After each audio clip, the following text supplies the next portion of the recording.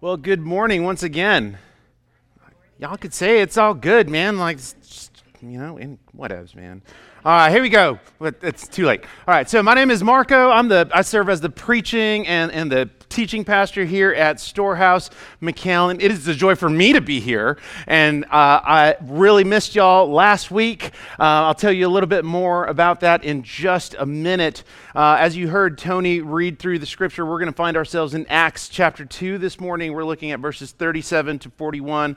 So as you open or load your Bible, I just got a couple of quick announcements for you or updates. The first one is, if you're new, we'd love to hang out with you. We want to take you out to lunch. We want to take you out to coffee. So fill out a Connect card. They're on the chairs and also in the Connect desk. Drop it off in the Connect desk. We'll reach out to you to set something up because we really want to hang. In addition to that, if you don't have a Bible, we want to hook you up with a Bible. And those Bibles are also in the Connect desk and on the chair. So please take one with you, whether it's to hook someone up or because you don't have one.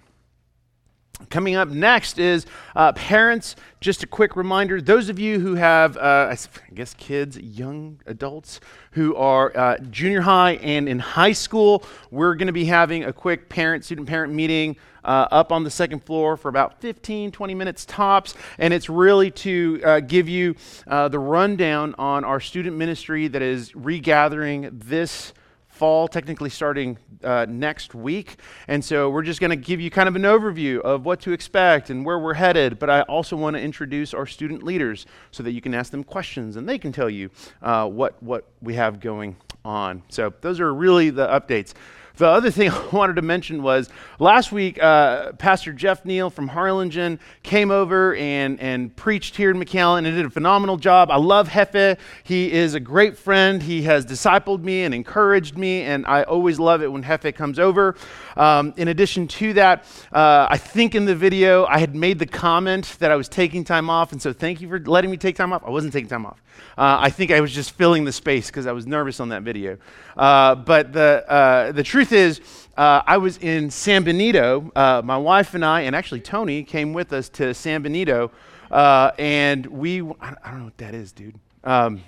Anyway, so we went to San Benito because Logos Community Church in Harlingen planted a church in San Benito. And so I went over there to preach to that church plant, and it was really cool because it brought back a bunch of memories from back in the old days of the Bat Cave. Some of you know what that is, some of you don't. Moving in here. Anyway, it was really cool. It was really cool to preach to them, but also have Hefe preach here in McAllen. So that's all I had. Wanted to clear that up so that we can move forward. Once more, we're in Acts 2, 37 to 41 this morning. And if you notice behind me, we're starting a new sermon series this morning on the church, where we're going to be examining a fine chunk of Acts 2 over the next 3 weeks as we consider three things: the heart of the church, the life of the church, and finally, the mission of the church. And just to bring you up to speed, I have 5 reasons as to why we're spending 3 weeks examining the church. And so the first is because we live in an age of distraction. And it's a good idea, and I don't just mean that in terms of social media and digital content, but we're regularly distracted. And it's a good idea to fit some time throughout the year to be reminded of who the church is. Secondly, our schedules tend to be filled very, very quickly. Over the last couple of weeks, I've talked with some of you, and I've noticed that for myself and you, it has felt like it's been a while since we've had a real fall semester, and it was really surprising at how quickly everything fills up. From Friday Night Lights to events, to meetings, to work schedules, everything fills up very, very quickly. And it's a good idea to re-examine what the life of the church is and what it means, because most often church, or specifically the Sunday gathering, is what comes off of the schedule first. When those schedules get really filled, the Sunday morning gathering tends to be what goes first. Thirdly, we are flooded with headlines and hashtags and here and now posts on social media that it's easy to forget what our primary mission is as a church. Everything beckons your attention on your news feed, on your social media accounts. And so it's good for us to regroup and to recalibrate so that we would be back on mission. Fourthly, Jesus loves his church. That's why we're doing a series on the church, because Jesus loves his church. And it is through the church that he has chosen to reveal himself. Fifthly, we want to embrace the message, that is the message of the gospel. We want to grow in maturity, and we want to create movement. We want to put that on the table and just lay our cards out on the table, that through this series, my hope, my prayer is that there would be movement created. There is this meme on social media, speaking of distractions, there's this meme on social media where it's this individual who is running and it says, me processing 2020, and someone chasing them and it says 2022 in 4 months, right? And so the idea behind that is not just the meme itself, but the reason I bring up 2020 is because, again, laying things out on the table, in 2020, Christians fell asleep. Christians fell asleep. Many Christians, and that might be you, fell asleep in hopes that 2021 would be different. And the truth is, some of you are still asleep.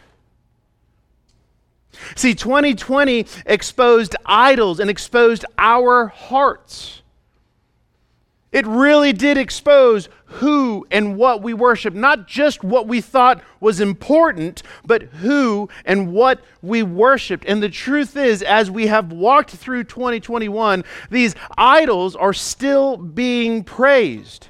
Whether it would be through social issues, political ideology, and you would say, oh, those are the loudest ones. But what about comfort? What about consumerism?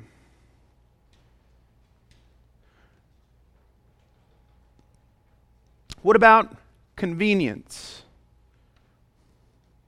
Those idols are still being praised in our churches across the country, and we are not exempt from that. For a season, circumstances led us to host service online. We even titled it creatively. We called it a digital liturgy. But we also were very honest about reducing our digital presence as the year closed, because there's no such thing as an online gathering. You can't attend something online. You can check in, but you don't attend something online. And it's not that churches shouldn't provide that content. And it's not that churches shouldn't provide means to, different means to hear the gospel. But the truth is, some of that feeds our comfort. Some of that feeds our convenience and our consumerism. Because if I don't like the worship set, I can just fast forward to the sermon. If I don't like the sermon, I could just ignore that and listen to the worship set. So now church is about me. We started this year with a push on discipleship for theological development and community and relationships, and we continue to do that. We continue to do that today. Therefore, before we dive into our text, let me ask you a question.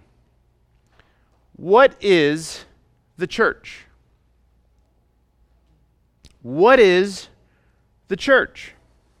See, quite frankly, people will have varying answers to this question, and it applies to the church herself. What is the church? Is it this church? Is it this building? No, this is the McAllen Incubator. Is the church potluck dinners? No, that's just a dinner where you bring stuff. Is the church where people hang out? Maybe. There's nothing wrong with any of these answers per se, but they still don't answer the question of what is the church? In short, the church is a community of believers who have been redeemed by Christ, who gather to worship Jesus, and who scatter to herald Jesus. The church is a community of believers who have been redeemed by Christ, who gather to worship Christ, and who scatter to herald Christ. That's who the church is, and in part, that's what the church does. It is this gospel proclamation that God entered into human history as the man Jesus Christ and lived the life that you and I cannot live and died the death that you and I deserve to die in our place, on our behalf, on the cross for our sin, and then freely offers us the grace of salvation that you and I cannot earn. It is the message that the church heralds. The church is all about Jesus, because if we are not all about Jesus, then we're not a church.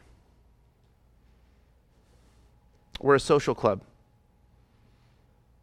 We're a therapy group. We're a community program. Additionally, as the church, as mentioned just now, as the church, we have one message. Now, I'm not talking about method. I'm talking about message. We have one message. The church has always had one message, and it is this message that is at the heart of the church, and that is the message and proclamation of Christ crucified. That is the message, the only message that the church proclaims. Christ crucified. And if you've been with us for a long time, or if you've been with us for a short time, you have seen us experience change. You have seen us need to improve in different areas or ministries, or even change things and do something different in the way in we operate. And the truth is, that's going to continue. Just going to be totally honest with you, because we're still growing, we're still learning. That's going to happen. However, the one thing that will never change is the proclamation of Jesus Christ. That is the one thing that will never change. The proclamation of Jesus Christ. So let me pray for our time, and then we will dig into this sermon, or the text. And as I pray, particularly if you're a teacher or a student, man, I want to pray for you. I know many of you started school classes, maybe sometimes some of you up to 3 weeks ago. I know McAllen just started this past week, and so it's been a heavy dose of a lot of stuff over the last couple of weeks. And so, man, I want to pray for y'all as I pray for our time. So, man, join me in prayer. Lord, as we examine your word, Lord, my prayer is that your word would be sweeter than honey. God, I pray for the comfort of your grace, but also I pray for, through your grace, to be convicted. I pray for, by your grace, that our hearts would be thankful. And by your grace, we would desire to look to you.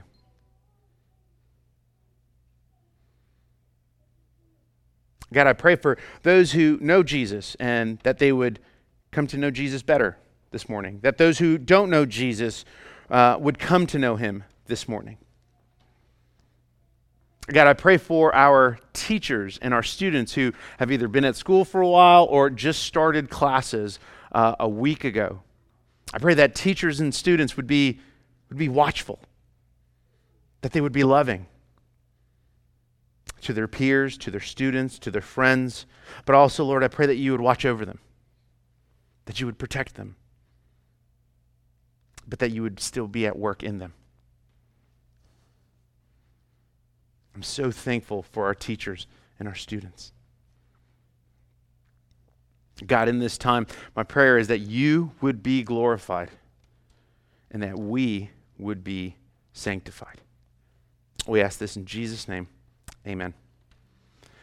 So we're going to begin in verse 37. And our time is going to consist of three areas. We're going to look at the message of the gospel, the effects of the gospel, and then the gifts of the gospel. And in order to provide a little bit of context on verse 37, I'd actually like to back up to verse 22. And we're going to jump through this fairly quickly.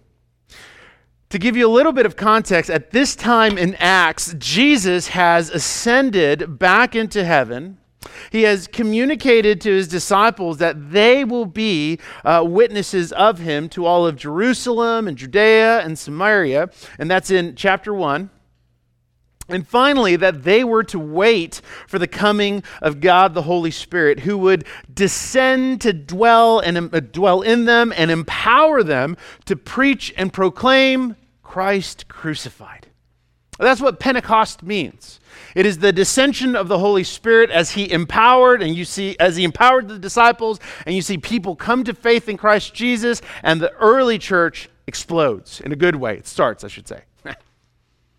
In this section, going back to verse 22, Peter preaches a powerful sermon without pulling any punches, and that's what I love about it.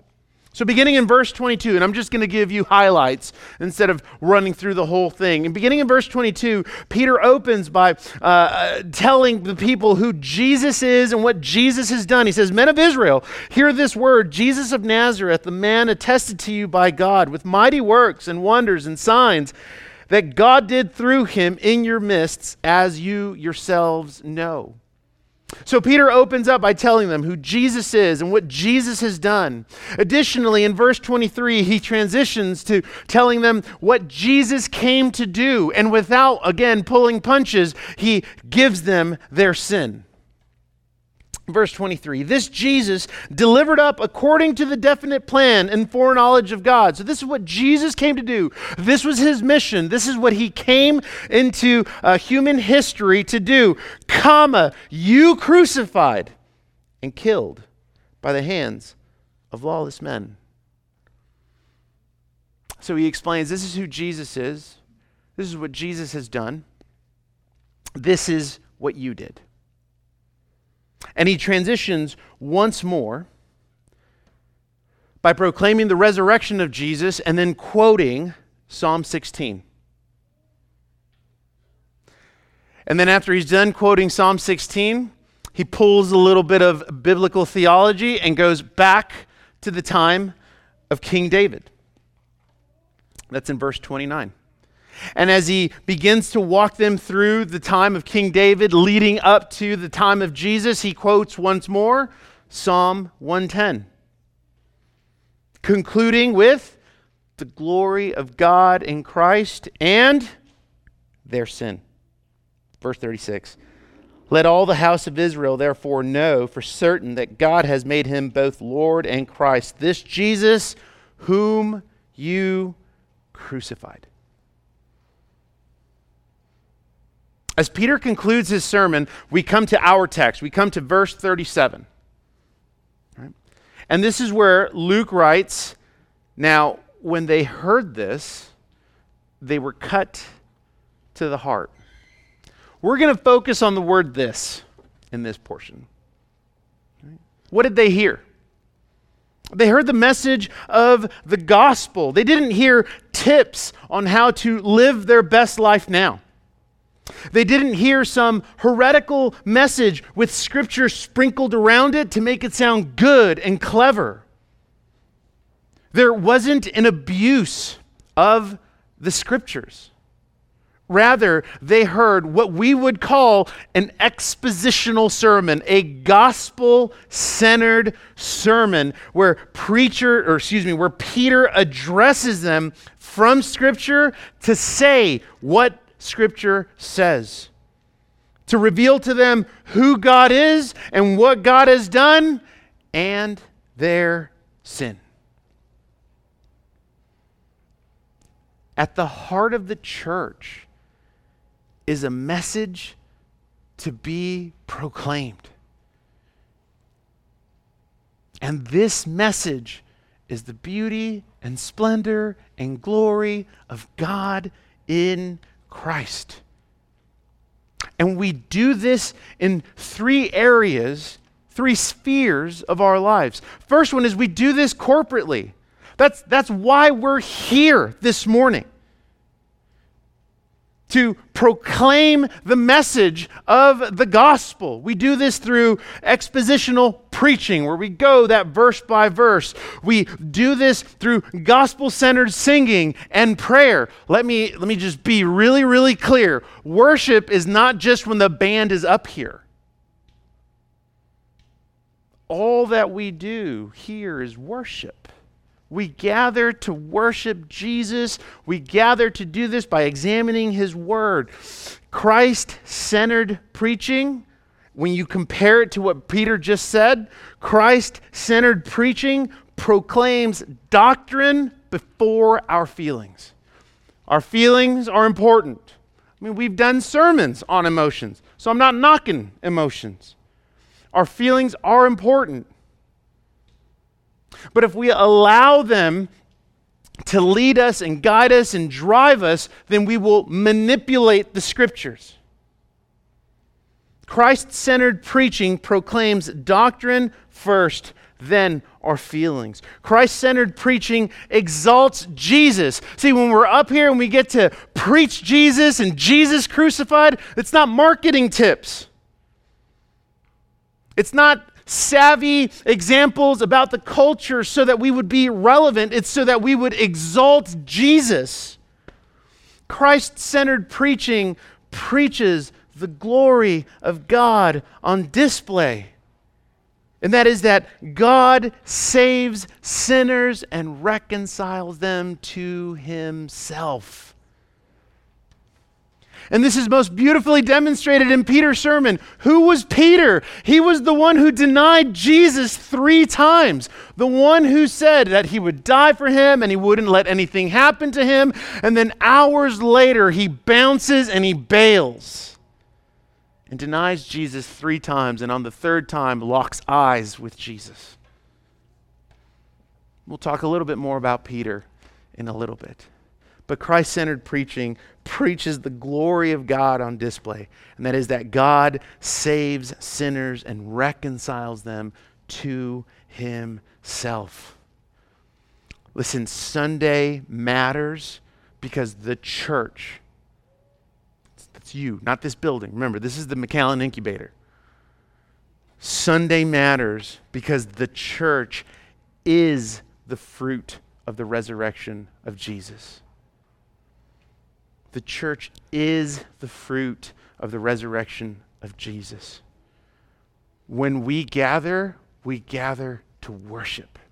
Not just listen to songs. We gather to worship Jesus.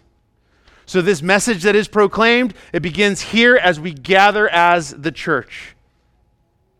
This message that is to be heralded by the church is done publicly and personally. It's done publicly, and our job is to make disciples of Jesus, going from the message to movement. Where you are is where you have been sent. You are a herald of the gospel. What is it that you preach? Now, check it. I'm not asking about what is it that you preach in terms of what you're doing. I'm asking what is it that you preach in terms of what you're speaking. The message of the gospel is something that impacts us personally as we mature as a disciple of Jesus by preaching the gospel to ourselves, growing in our sanctification, and pursuing holiness and righteousness. Those are the three spheres that we, at the very minimum, see the gospel being proclaimed corporately, publicly, and personally. The message of the gospel must be preserved according to Scripture and proclaimed according to Scripture. That's what Peter does in Acts 2. He preaches according to Scripture. He preaches by preserving Scripture and proclaims according to Scripture. If we, as the church, do not proclaim the gospel, then we're saying that the gospel is old news, not good news. And I'm talking about proclaiming, because I know many Christians will be like, right, preach the gospel, and if necessary, use words. That's dumb, okay? Let me just flat out, that's dumb, period. It's dumb. It's dumb. It's dumb. You're going to go proclaim and practice. I'm not knocking it, but the way in which we do it is by proclaiming. Like most of the time, in fact, 99% of the time, that quote is taken out of context. That's number one. Number two, it's taken out of context so that Christians, like ourselves, would justify not actually proclaiming the gospel of Jesus Christ.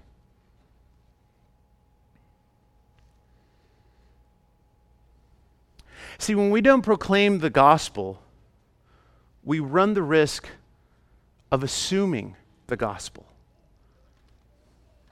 And we assume that others are going to see the gospel. My neighbor knows that I go to church. That should be enough.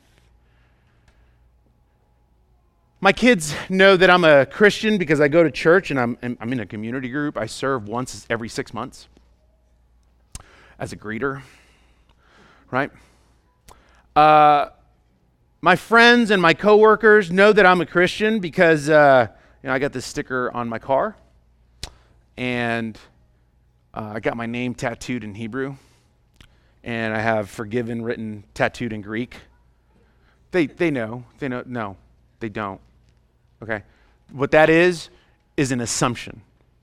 You're assuming that they know the gospel. You're assuming that just because you have these flashy things, they actually know that you're a Christian. Just put it, that's not proclamation. Right? That's not proclamation. That's an assumption of the gospel. And the more we embrace assumption, the closer we get to losing the gospel. And when we lose the gospel, we're still disciples. We're just not disciples of Jesus. At the heart of the church is the message and proclamation of the gospel of Jesus Christ. So when you read in verse 37, now when they heard this, they were cut to the heart. What they heard was the proclamation of Jesus and Jesus crucified. As we continue and stay in verse 37, we move on to the effect of the gospel. And here's what I love about Peter's sermon. The people interrupt Peter.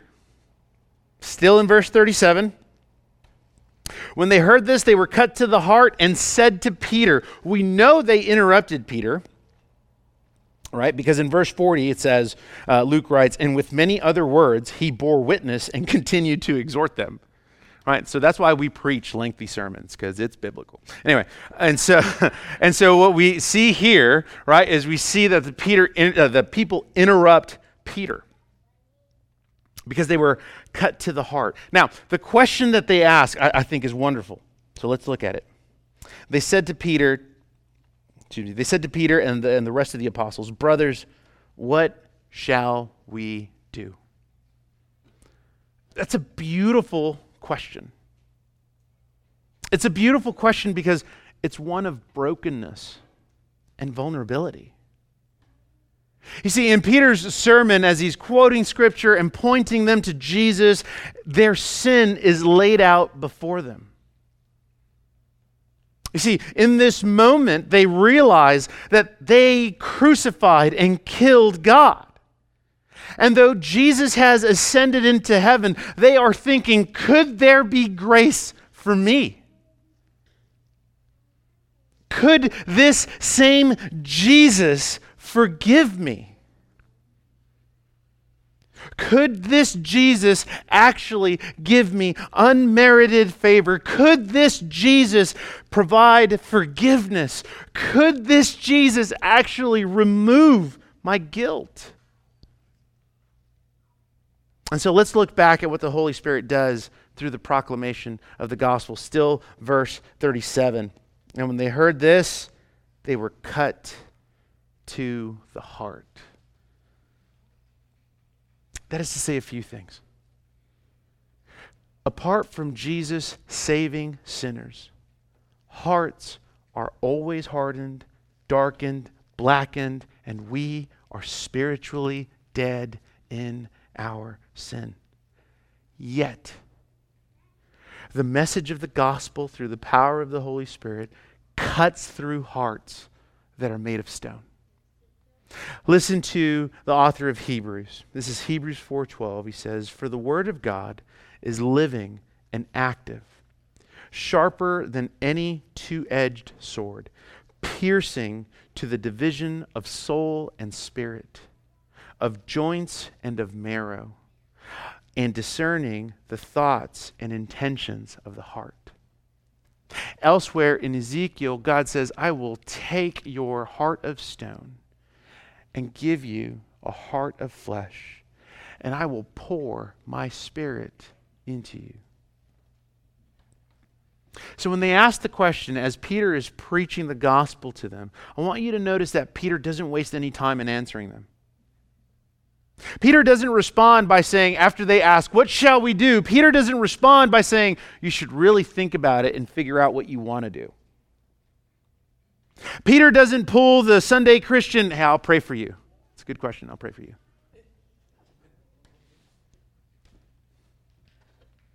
Peter doesn't respond by telling them, "You should probably talk to someone. Have you considered posting this on Facebook?" Instead, Peter calls them to repentance.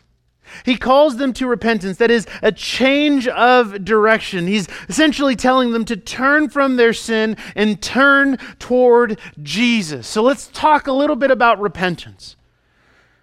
We need to know that repentance is a grace-filled action.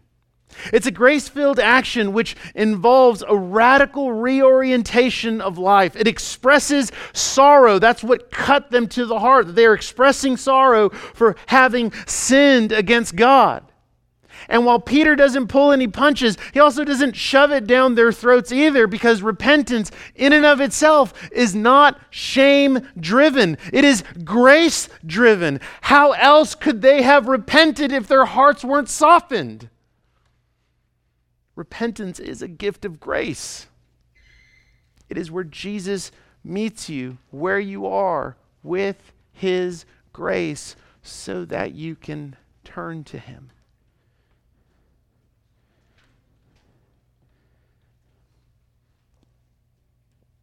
And it's at this point where Peter continues to encourage them in their repentance. So let's look at this. "Brothers, what shall we do?"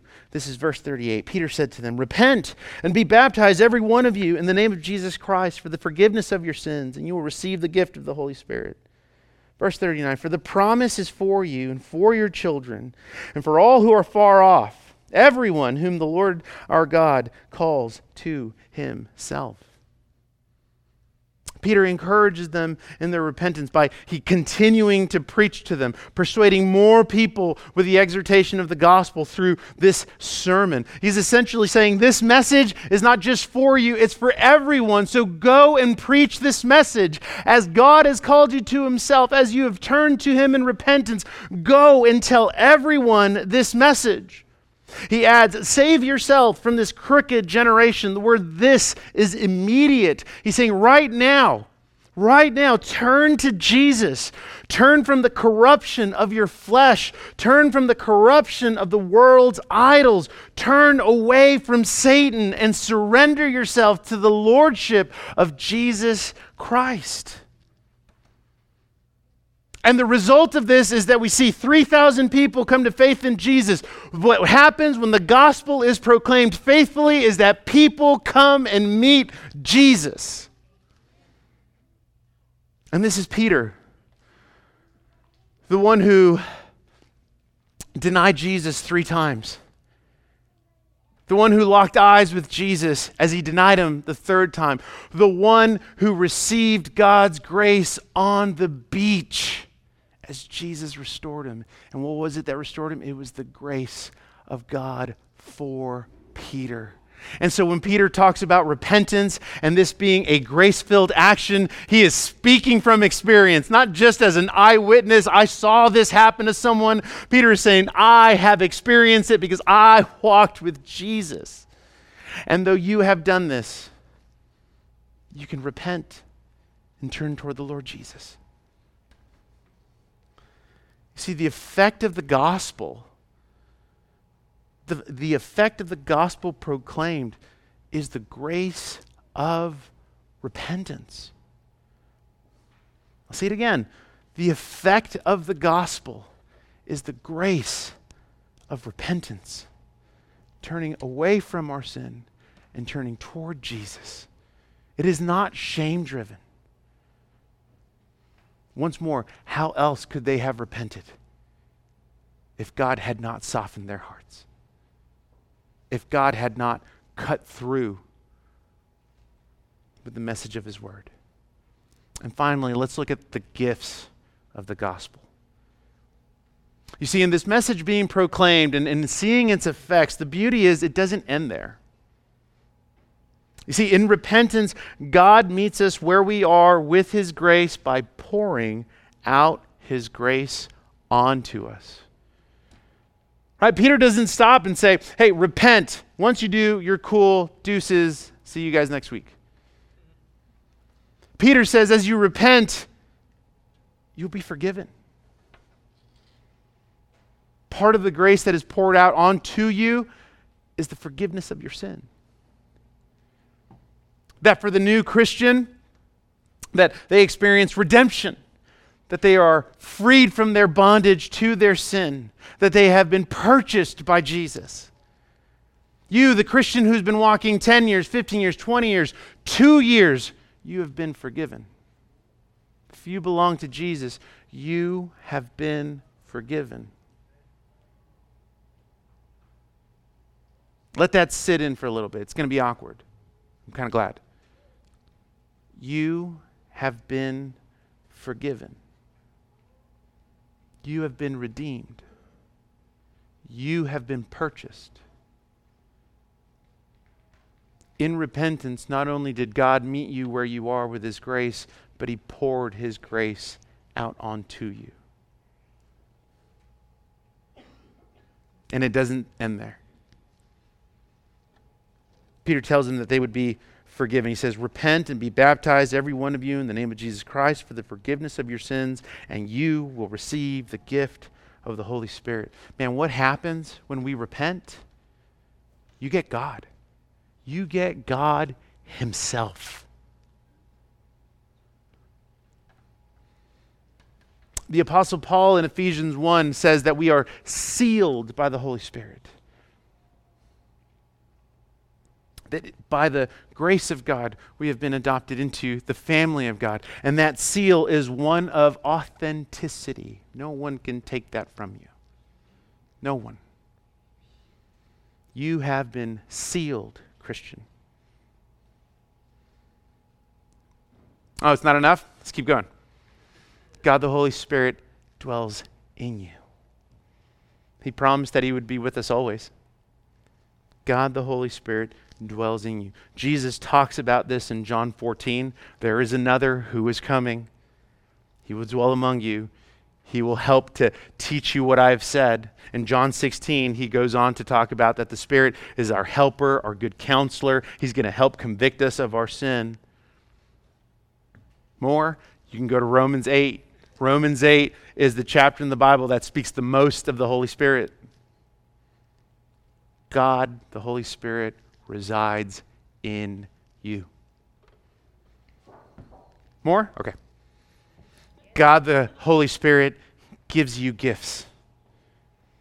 Some of you are like, yeah, let's talk about the gifts. Then go to a previous sermon series. That's not what we're diving into right now. But check it. Here's what I will say. God the Holy Spirit gives us gifts so that we would exalt Christ.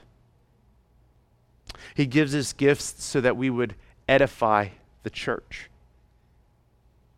He gives us gifts so that we would encourage others to look to Jesus.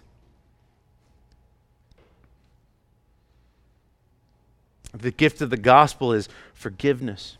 It is God Himself, and is the beauty of baptism. See, baptism is a public proclamation of what Jesus has done for you internally. When you are baptized, you are telling everyone, this is what God has done for me. He has reconciled me to Himself. He now dwells in me. Additionally, He has forgiven me, redeemed me, purchased me. That's why baptism is such a big deal. The result of repentance. So we've looked at the message, the proclamation of the gospel. We've looked at repentance as a grace-filled gift. The result of repentance is communion with God Himself. Communion with God Himself. Here at Storehouse McAllen, on Sunday mornings, we will gather to celebrate the beauty and splendor of the gospel of Jesus Christ. We may not do everything well because we're still growing up and we're still learning, but we will always preach Christ and Christ crucified. That is why we gather. Your role as you scatter, as we scatter, your role, church, is to herald the gospel. Is to herald this message wherever you are. Do you know what a herald is?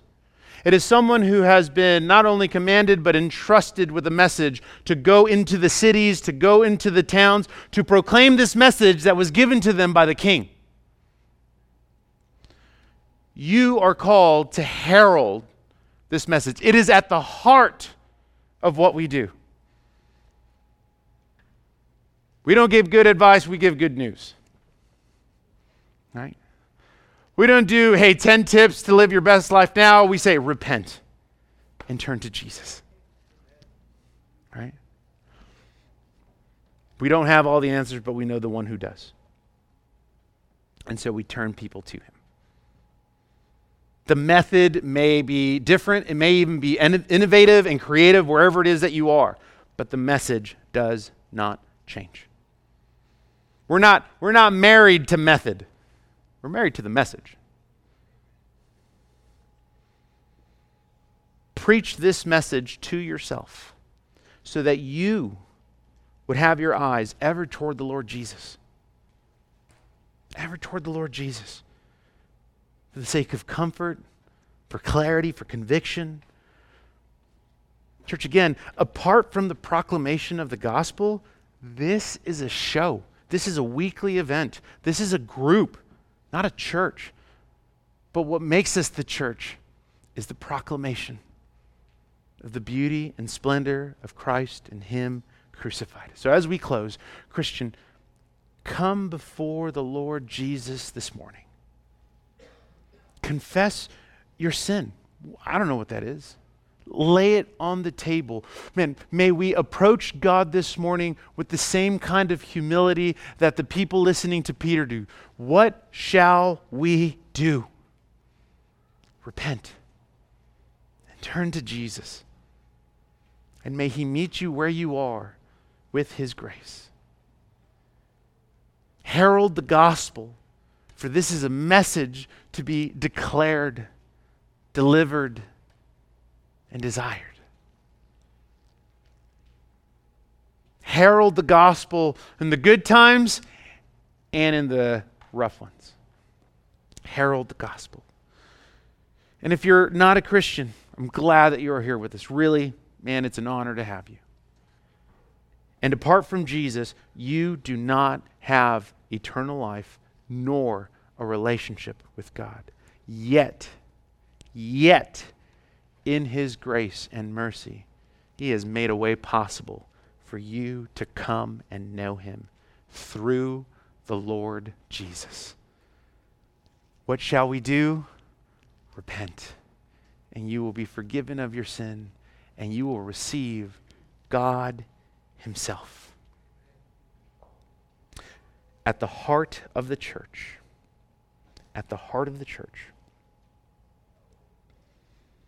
is the message and proclamation of Jesus and Him crucified.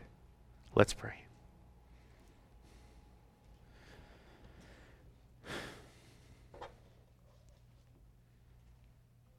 Father, according to your mercy, to your grace, please forgive us of our sin.